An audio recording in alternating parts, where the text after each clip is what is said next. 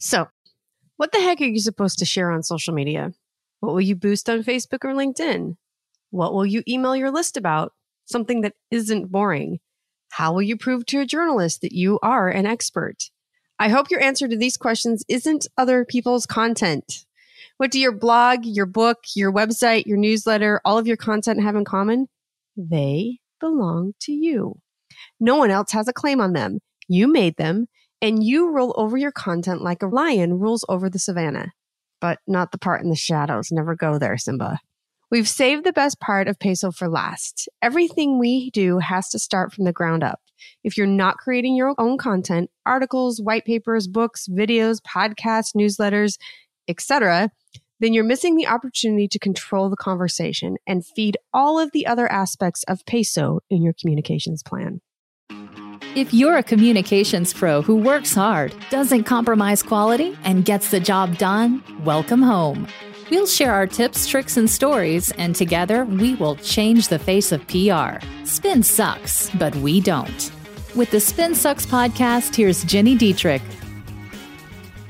Hey again, I'm glad you're back. So in the last 3 episodes, we've looked at a different letter in the PESO acronym. We started with paid media, then dove into earned media, and last time we covered shared media, also known as social media. But, and this is the kicker here, none of the other types of media will get you very far unless you have this last letter under your belt. As you are probably well aware by now, that O stands for owned media. This is the stuff your company owns. It's content, the content you produce and hold the copyright to. Owned may be the last letter of the PESO model, but we've definitely saved the best for last. When using the PESO model to outline a solid communications strategy, you really need to start from the ground up, and that means content. It's your blog, it's your website, it's the books and keynotes and speeches and presentations and podcasts and videos and webinars and eBooks and white papers, everything that you create. Without it, you cannot get the attention of journalists. You don't have anything to promote in social, and you certainly can't do any social media advertising. Remember, you need owned media so you can share it on social media to drive visitors to your website, boost it through the social networks to reach your targeted audience, include it in your email marketing campaigns, prove to a journalist that you and your executive team are industry experts, build valuable industry relationships through amplifying and elevating your peers' ideas, showcase customer-created content about your brand. With owned media, instead of waiting for something interesting to happen to react to, you remain in control of the conversation. You can flip the communications model and have something to talk about every single day. Let's dive into owned media by first throwing best practices out the window. There aren't any best practices when it comes to owned media. Now, I'm sure you're rolling your eyes as you hear me say this, but it's completely true. Just like how no one can tell you how to live your best life, no one can tell you how to excel at creating your owned content. Jaya Kunzo, who created the award-winning podcast Unthinkable, said, "Exceptional work happens when you find and follow what makes you an exception." And he is completely right. So I guess that wraps up this episode. If you enjoyed this show, make sure to go to spinsucks.com/ just kidding. I'm totally kidding. I do have more to say about owned media today. Lots and lots more. Just because there are no best practices when it comes to owned media doesn't mean we can't teach you how to best structure your communication strategy around your content. So, while understanding that best practices are for the birds, here are some key things to keep in mind so you can work on what makes you an exception. Number 1, your content cannot be boring. I mean it. This drives me crazy. We all know it. We all live it. We all get boring content, and then we get behind our computer screens and we create boring content. It cannot be boring. This doesn't mean you always need to churn out clickbait or fall into the trap of being edgy only for the shock value. That also gets old after a while. But you do have to break away from the monotone sea of other content out there. So ask yourself, what distinguishes you? How are you memorable when compared to your competition? I'll share with you one of my favorite examples. It's maybe familiar to some of our longtime blog readers tuning in, but a long time ago, I wrote a blog post about why I don't think highly paid speakers should wear jeans on stage.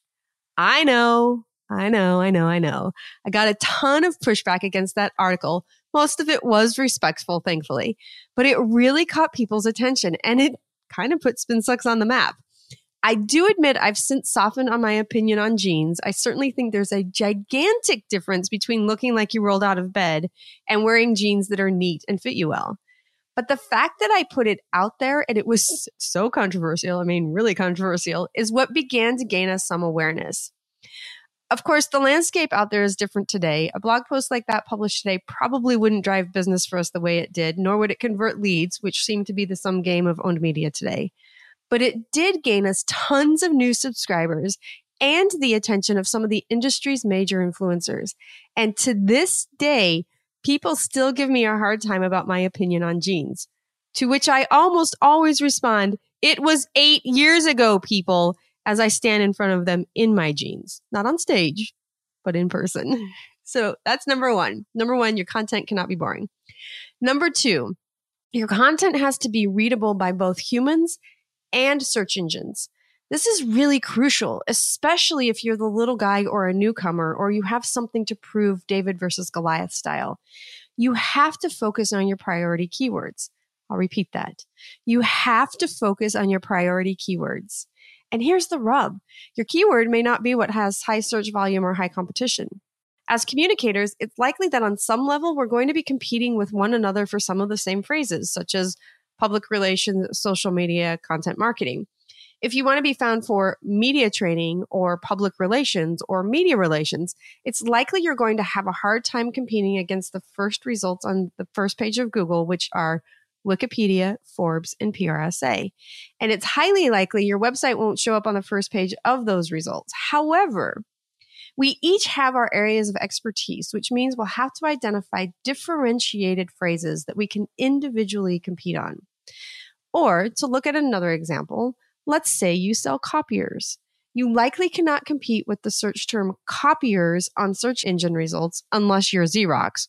But you might be able to compete with what are the best all-in-one copiers on the market. So whether you want to compete using the keyword copiers or the keyword media relations, you have to get really smart about how you use it in your content to climb the ranks and get on the first page of results. You need to be purposeful and intentional with how you define your priority keywords. To figure out what your target keywords or phrases should be, you should do this 4-step exercise. Number 1. Write down all of the questions you were asked in new business or sales meetings, or ask your sales team to let you know.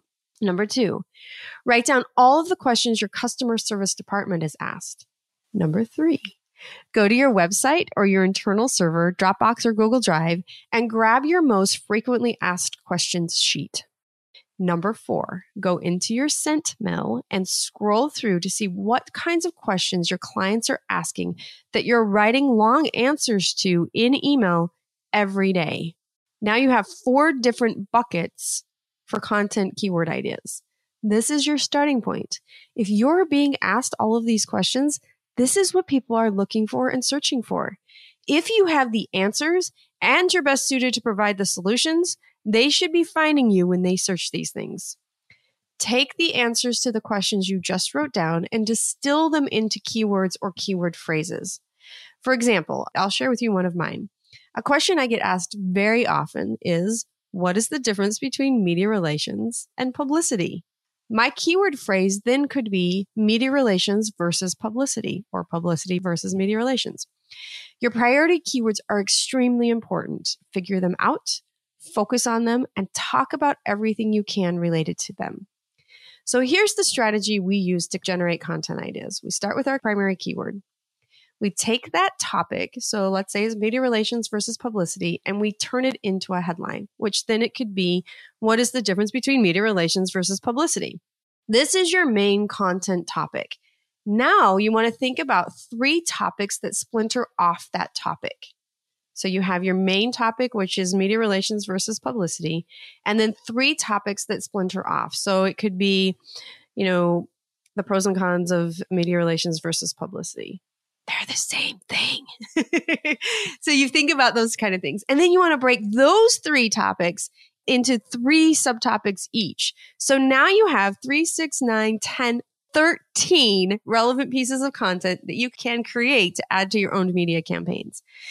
It definitely gets easier and easier the more you do it. So once you get in the habit, you'll be able to take any primary keyword or keyword phrase and turn it into dozens, scores even, of great pieces to use and share. Remember, while it's important to have priority keywords and phrases, you're still writing for human beings. So you have to make sure that it fits into a headline and into content topics. Before we close today's episode, I want to issue you a challenge. Identify one of your primary keywords and follow the steps I gave you today. Come up with one topic, 3 related subtopics, and 9 headline ideas, and then share them. You can post them on our Facebook page, share them in the SpinSucks community, which you really can find and join at spinsucks.com/spin-sucks-community. Or if you're feeling confident in threads, tweet them to @spinsucks. I can't wait to see what you come up with. And if you're exceptionally clever, we might share your brilliance on a future episode. That's all for this week, folks. And next week, we have something pretty different for you. I know you've been waiting for it. My team's been waiting for it. My mom's been waiting for it. I'm kind of dreading it. It's an Ask Jenny Anything show. We'll see you there. If you're ready to change the face of PR, make sure you subscribe to the SpinSucks podcast. If you enjoyed this episode, leave us a rating and a review.